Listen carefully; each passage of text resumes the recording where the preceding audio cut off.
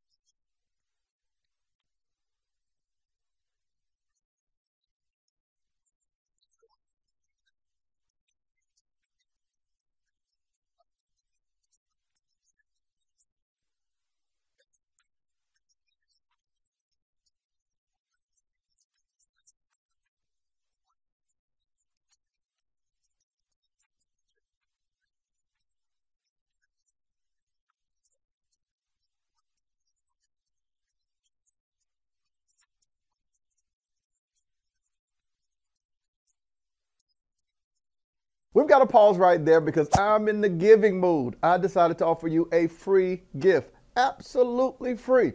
Now, I tell you all the time about turning your ideas into online income, but how am I going to tell you to do something and not provide the resource for it? There's so many questions that people have online about what should I post? How do I get my engagement up? How do I get people to click the link in my bio, buy from me? What should I sell? Whether it's an ebook, an online course, how much should I charge? How do I launch? How do I do a webinar? You see what I'm saying? So I decided to create a free training and give it to you that you can utilize to learn how to literally take the services that you do or the ideas you have and build a successful online company. Go to www.monetizewithmarcus.com. My gift to you. You're welcome.